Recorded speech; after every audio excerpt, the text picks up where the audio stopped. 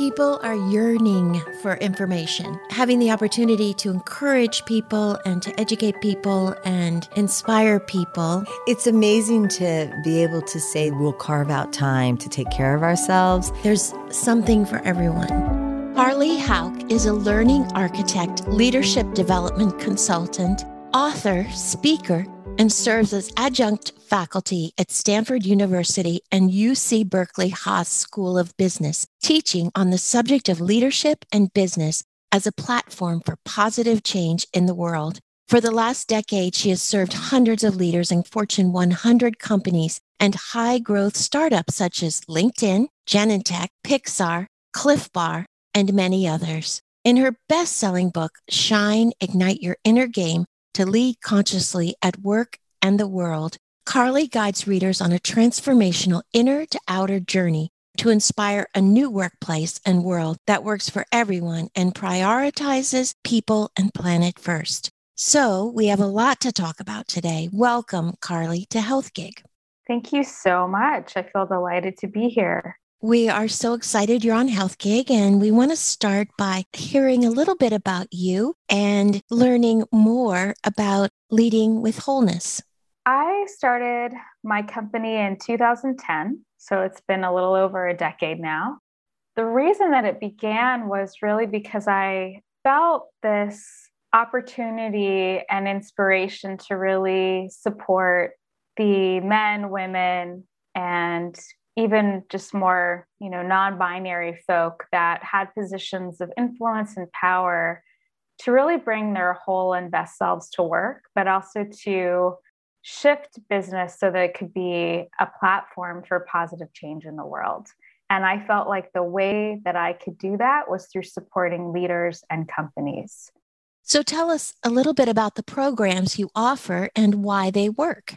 I have had the privilege and wonderful opportunity to work with lots of companies. LinkedIn was actually one of my first companies that I supported prior to them being IPO, in fact, when they were only 900 folks across from the Googleplex in Mountain View, California, and then gone on to support high growth startups like Asana when they were only 60 folks, and now they're much bigger. And that was about 6 years ago. Pixar, Cliff Bar, Genentech. And so I've been brought in for various different reasons, but, often there's a reorg or there's a real need for a deeper foundation of resilience or psychological safety that is needed as the culture is forming and building. And so some of my signature services now that I've cultivated over time is,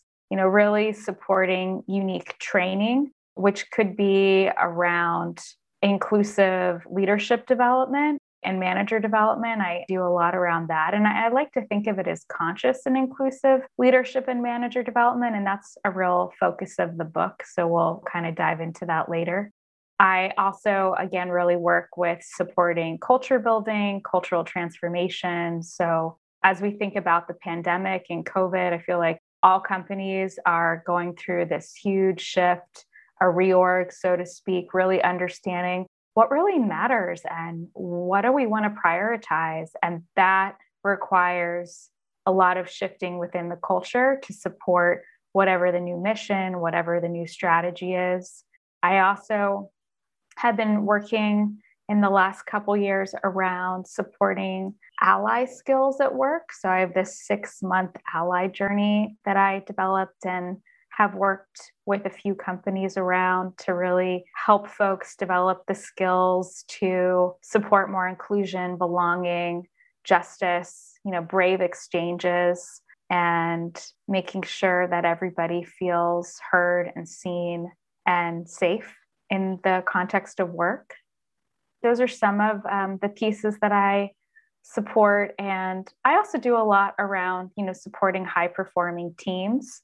And so a lot of folks will say that, but what I think is really important around that component is, again, psychological safety. If we don't have that safety and that foundation, then we aren't going to be able to feel like our team has our back. We won't iterate. We won't feel like we can speak up and challenge the status quo or a product or a launch. And I just think it's so important. I bring a lot of, I'd say, foundational pieces into all my work that really support folks to connect and get along and bring their best selves to work. Talk to us about the inner game and how you define the inner game.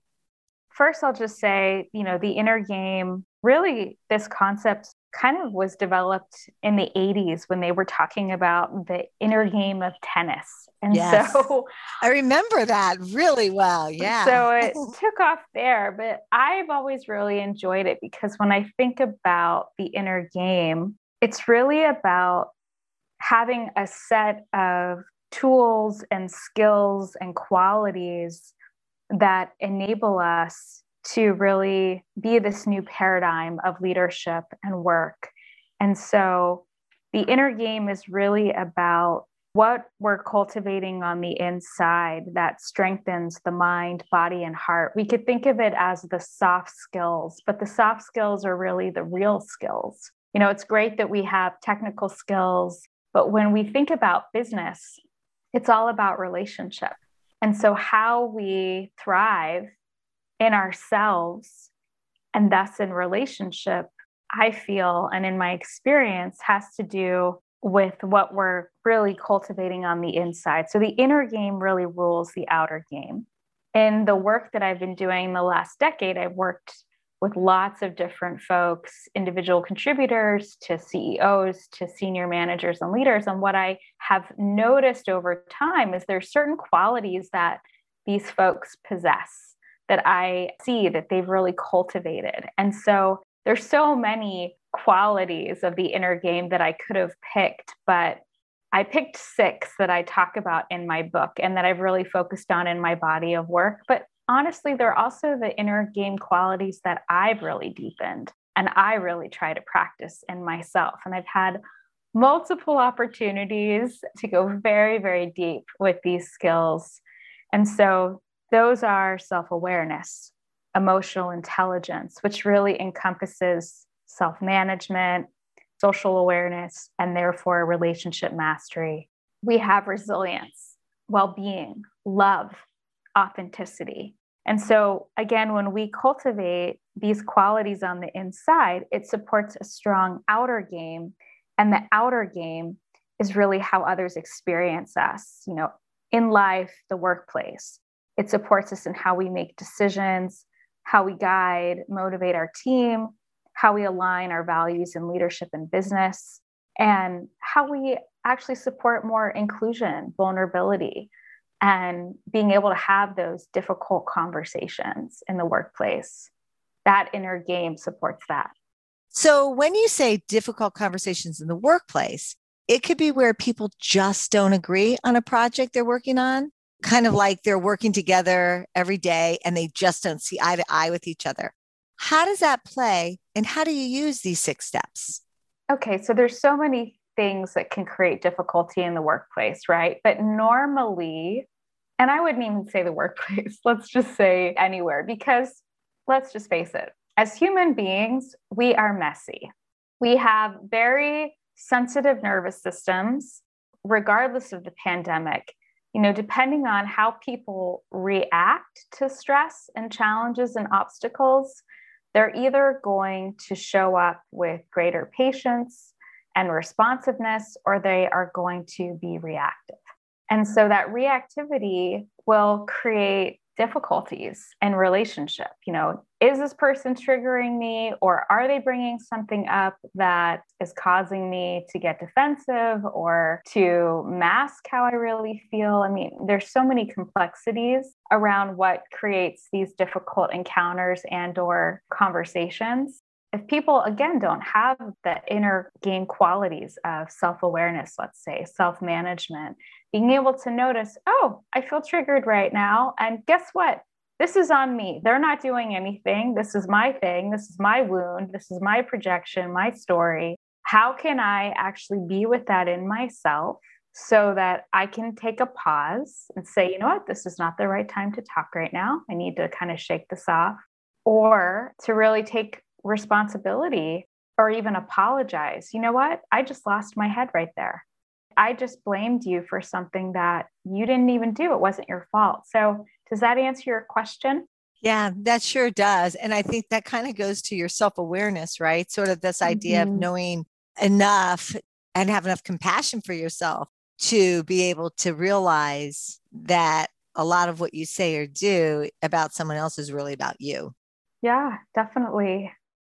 How do you specifically teach these skills? If you were to break one of these skills down, how would you teach it?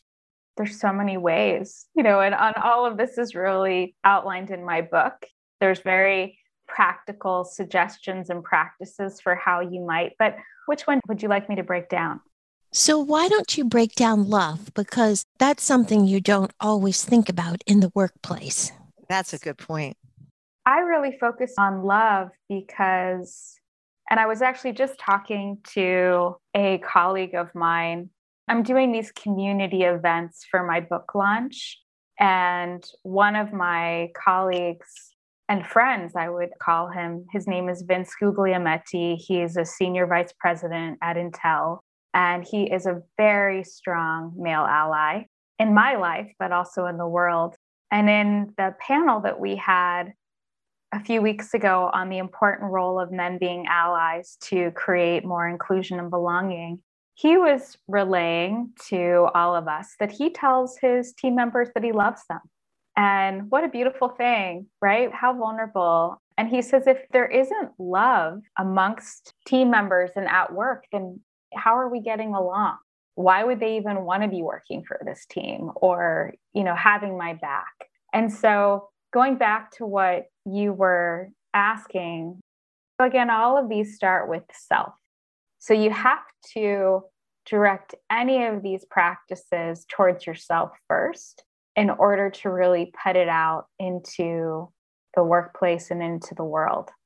And so with love, in the book, and even the way that I teach it, I kind of break it down into a couple components. There's self-love, there's self-compassion, and there's self-forgiveness.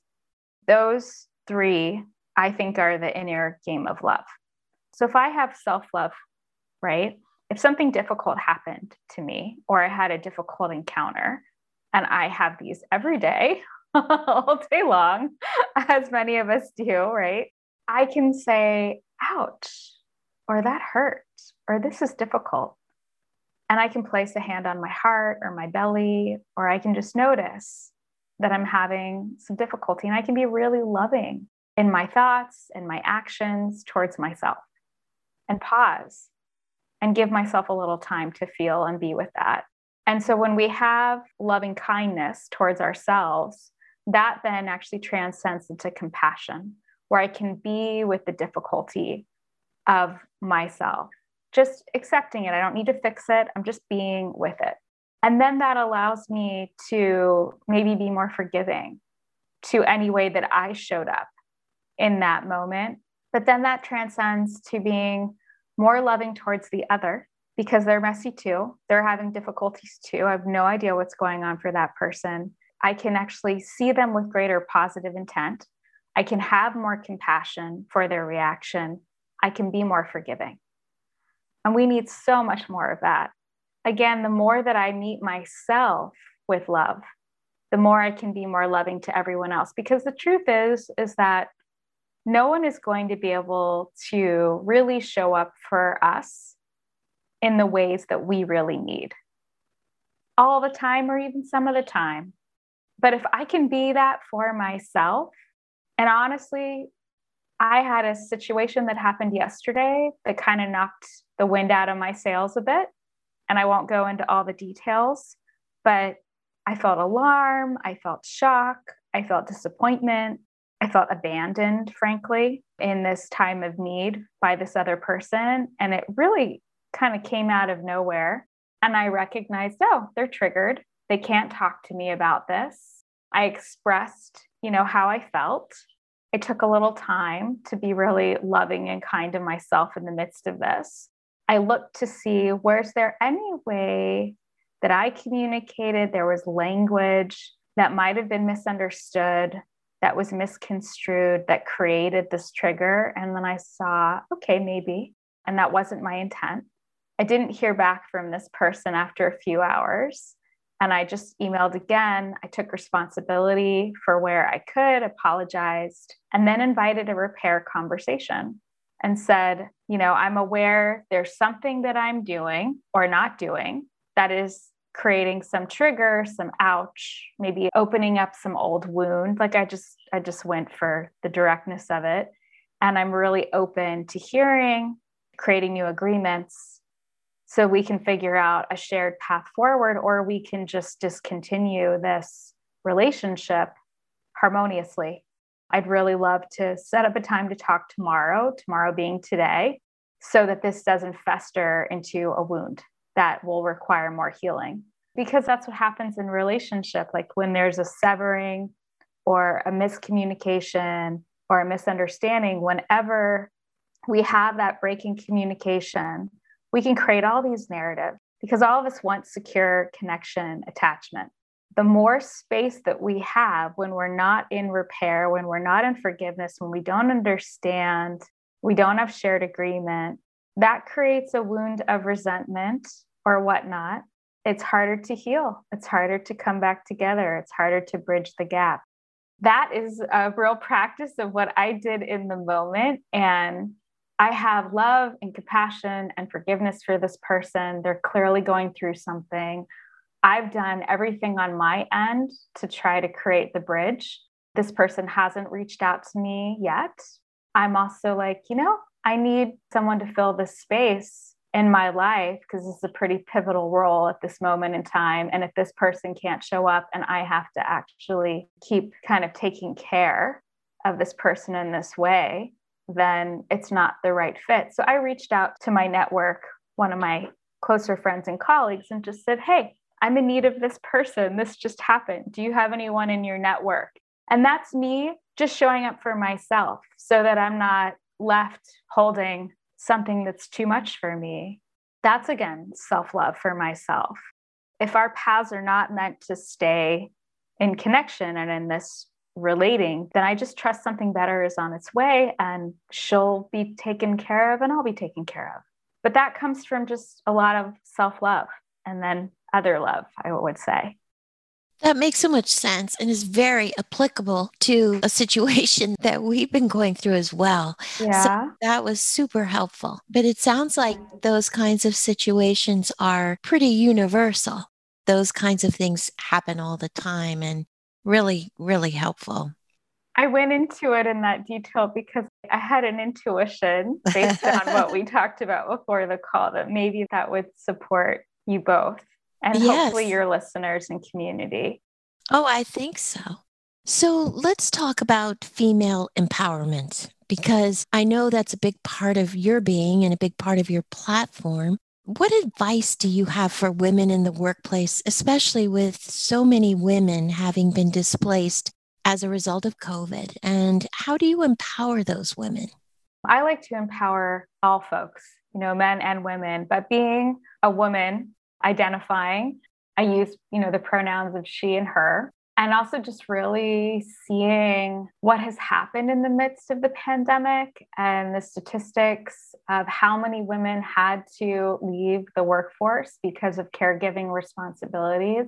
It honestly enrages me and breaks my heart at the same time, because the only way we are going to create a workplace in a world that works for everyone is by getting more women, more people of color, more marginalized folks and groups in senior leadership and at the top, because we need everybody at the table, so to speak, to make these decisions. Because again, that's the only way that it will really be equitable for everyone. And so just to give some stats, in the midst of 2020, it's hard to kind of figure out what's accurate. I've seen a couple different numbers in different places, but I would say approximately 2.5 to 3 million women left the workforce. The one other thing to note is that 5% of CEOs in the US are women, only 5%. The other thing is 39% of businesses in the US only earn 4% of the revenue. And most women-owned businesses, 90% of them, in fact, never reach 100,000 a year. So there is a huge pay gap. There is a representation problem.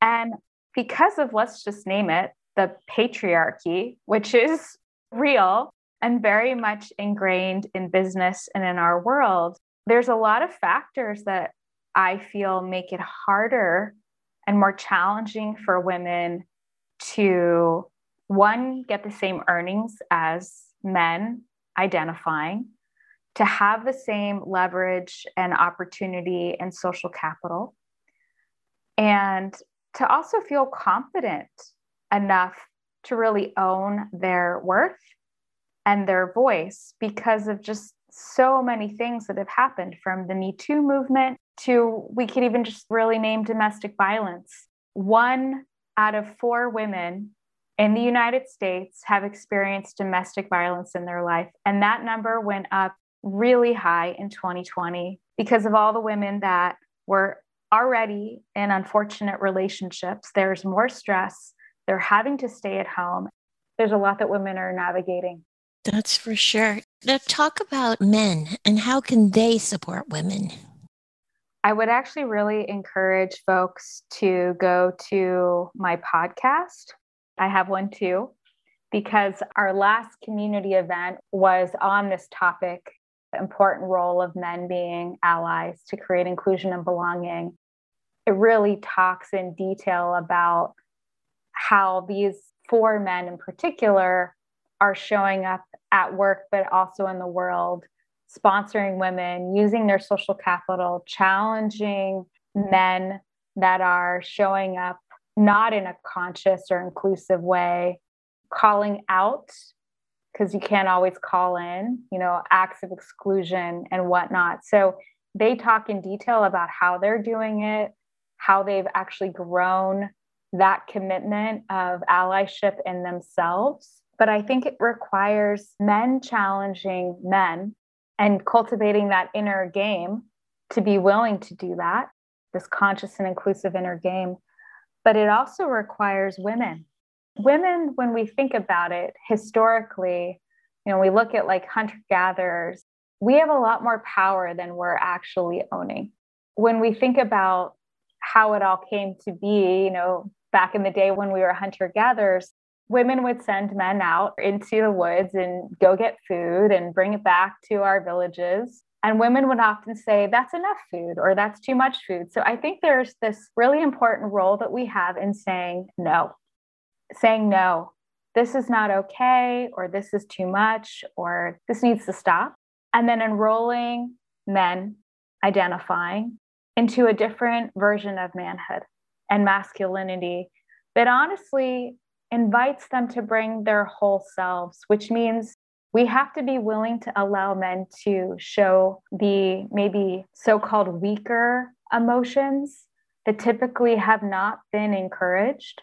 Because if we don't, then we're just going to see these aggressive types of behaviors that are coming out.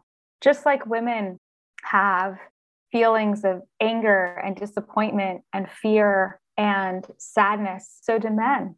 And the more that we can invite them to bring that in, then we have a more balanced masculine and feminine that we're integrating in all of the genders. And that supports us to lead from our wholeness. But it sounds like you're asking for more like specific actions of how do we enroll men. But I want to pause there because I just said a lot. What's the impact of that on the both of you? Love to hear. I think it's awesome that, again, when women have conversations, we have these conversations, but what you're doing is you're saying, let's include the men in our conversations, because it's really important, because we all are here together and we need each other's support. And right now we do. We need men to sort of recognize that women need that extra support right now. And that, I think I said this to you, Carley, when we were talking before, that both Dora and I have 2 sons. And they were both raised, obviously, by their mothers who were working mothers. And then they both have two sisters who are working sisters, and career sisters.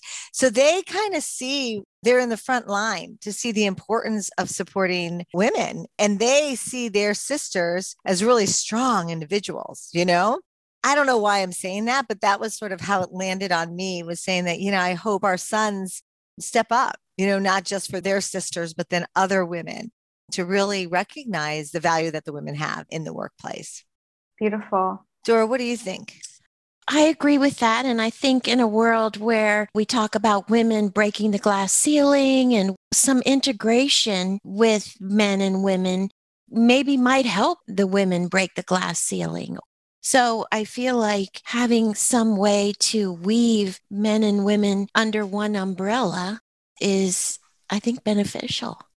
So one of the things that Trisha's son, Riley, who is a very progressive man and is very supportive of women, but one of the things he learned when he worked for Marriott was to have a New York conversation. So Trisha came and described to me what a New York conversation was. Trisha, what is it? Yeah, it's where, you know, you really take the moment. And I think you talk about this a lot, Carley, too, when you talk about brave exchanges, where you actually just address it, you know, and say, can I have a New York conversation, or can I have a brave exchange with you? Which means I'm stepping out and I'm framing this in a context that is honest. And I would normally not do this, but it's an honest way that we can keep our relationship open. So tell us about brave exchanges. A brave exchange is really our willingness to be direct, but from a place of love and truth. Because if we're just being candid and the intention isn't coming from love or wholesomeness, it usually doesn't have a positive impact or effect on the other. No, I think that's exactly right. And I think, too, being able to say the words, can we have a brave exchange, sort of sets the tone, just like the New York conversations, you know, sets a tone that this is coming from a place of love or wholeness. Going back to the topic of male allyship, because I realized, you know, I didn't give you specific steps, but when we think about a brave exchange, that means that we're willing to speak up when there's discomfort, when there's conflict, whether it's being a women identifying person or a man identifying or non-binary. We're willing to say, that actually felt exclusionary, or you just talked over Karen, and I really wanted to hear what she had to say. We're using our privilege, we're using our voices for good so that we prevent the hurt and the harm, whether it's conscious or it's unconscious. And that feels like an act of love when we go back to the inner game of love. Right, because you're investing and you're really, like, you're putting yourself in there, which is a form of love. So I guess, you know, it also brings up the whole issue of setting boundaries. Can you talk about the full body yeses and recognizing a full body yes and a full body no? Can you just talk briefly about that? Let's imagine that something happened in the last day or week that created some discomfort, that pushed a boundary for you. You felt disrespected, you felt disappointed, maybe there was an agreement that was broken. So just notice how you're feeling inside. What are the physical sensations? Maybe tension, maybe tightness, noticing where that is in the body. And not everybody has a lot of body awareness. So if you don't know where that is as you're listening, that's okay too. You know, just give yourself time and space. But you might also be aware of, as I'm reflecting on this situation, this experience, I'm aware of my feelings. And see if you can just name those feelings: frustration, impatience, rage, anger. So I bring in all of that because this is going to the full body. So there might be a full body no, ouch, no more of that, no thank you. And so we have to be able to really tune into the body, because the body is actually our greatest compass for that inner wisdom. I would say actually the body and the heart are so much more powerful than the mind. Because I am a research nerd and I've studied a lot of neuroscience, I know that the mind has a lot of narrative. and it tends to be untrue. And if it's unchecked, it's usually more fear-based. So when we think again about the inner game of love, we want to check our story. We want to check our narrative and to say, is this really true? Or is this just fear leading the way? And the opposite of fear is love. So like, what would love do? What would love say? When we think about a boundary being broken, the signal that a boundary has been crossed is when we feel tight or tension in the body, when we're aware that there is frustration or anger or rage. Anger is a really important emotion for us all to feel and honor because it shows us that a boundary has been violated or pushed or broken. You can even feel anger. Like for me, when I feel anger, when I'm aware there's a boundary, I literally like have a boundary around my physical body. There is a pushing away. If you get into that energy, there is a no. And that requires a pause. And so that I don't break the boundary of another, when my boundary's been broken, I don't go, you, rah, rah, rah, right? That requires, again, self-awareness. Ouch. Wow. They just did that. That really doesn't feel good. I feel really pissed off. Or whatever we want to say in that moment, silently.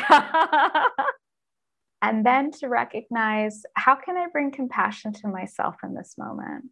Because that really hurt. And again, the more we can bring in that sense of love and understanding and compassion for ourselves, then I can actually be more compassionate in the setting of my boundary, which is to say, hey, what you just did, that didn't feel good. You just broke our agreement. There's clearly something going on. And in the future, this is what I would request. And that person may not be able to hear that. And they may not be able to hear it in that moment, or they may be able to hear it later. But it is so important that we say it. This comes back to the brave exchange. It is so important that we speak our truth. We do it from a place of love for ourselves, for the other. Because if we don't speak up, nothing will change. That person will continue to break the boundary again and again and again because they don't know. They're not mind readers. Neither are we. It's important that other people tell us when we've just done something. And that's really when I was giving you that example of what happened yesterday, when I recognized that there was something that I said or I did that clearly put this person in a flight and then kind of a fight response, which is actually how we respond to discomfort, to obstacle, to stress. Fear is the primary emotion. So we can think of fear as the flight response. We're backing up. And then we'll go into the secondary emotion, which is anger. They work in tandem together. You know, fear will go, I'm scared. That didn't feel good. I don't like that. And then anger comes in and goes, I'm going to protect you. Rah! You know? And that's really what's happening in our nervous system and then in our bodies.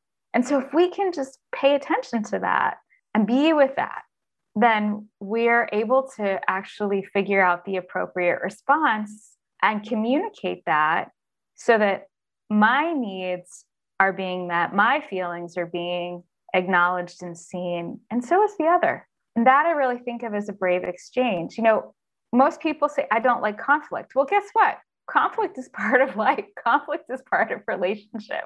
We can't avoid it. If you want to avoid it, I think you're going to have a lot of suffering. Conflict can be healthy if we have the right tools. And that's, again, where that inner game comes. Carley, you're amazing. And your book is incredible. And everybody needs to read it and shine, ignite your inner game to lead consciously at work and in the world. And you're doing all kinds of things out there in the world, and you're doing community events, right? I am. As part of the virtual book launch, I felt really excited to host some free community events for folks to join. And the community events are actually focused on the essences of the book. We've already had 2. We've got 3 more. And all of the events, by the way, they're actually being rebroadcast on my podcast. So the first one was how to be a conscious and inclusive leader. Every event has myself moderating, but also really incredible thought leaders. And there's always one leader from the book that is also on the panel. So folks get to engage with all of these people live time. And in the book, I actually highlight 9 conscious and inclusive leaders who are really prioritizing people and planet, really embodying the skills of the inner game we've been talking about in our call. The last one I've mentioned a couple times was, the role of male allies in creating inclusion and belonging. Our next one, which is so exciting, is on Wednesday, April 21st, which is on gender equity in the future of work. We have another one that is called Honor the Mother, and it's with my friend and colleague, Erin McMorrow, who is also a Sounds True author. And we talk a lot about how to honor ourselves, honor the planet. And then lastly, how to be a climate optimist, because many of us feel really overwhelmed with all of the climate science coming out, but we all have a part to play. We can all be leaders in this. We all need to be leaders. And so we will be talking about how to do that. And the link for these amazing events that I'd love for you all to join is carleyhauck.com/community-events. Thank you, Carley. Yes, thank you, Carley. Thank you. Thank you for joining us on Health Gig. We loved having you with us. We hope you'll tune in again next week.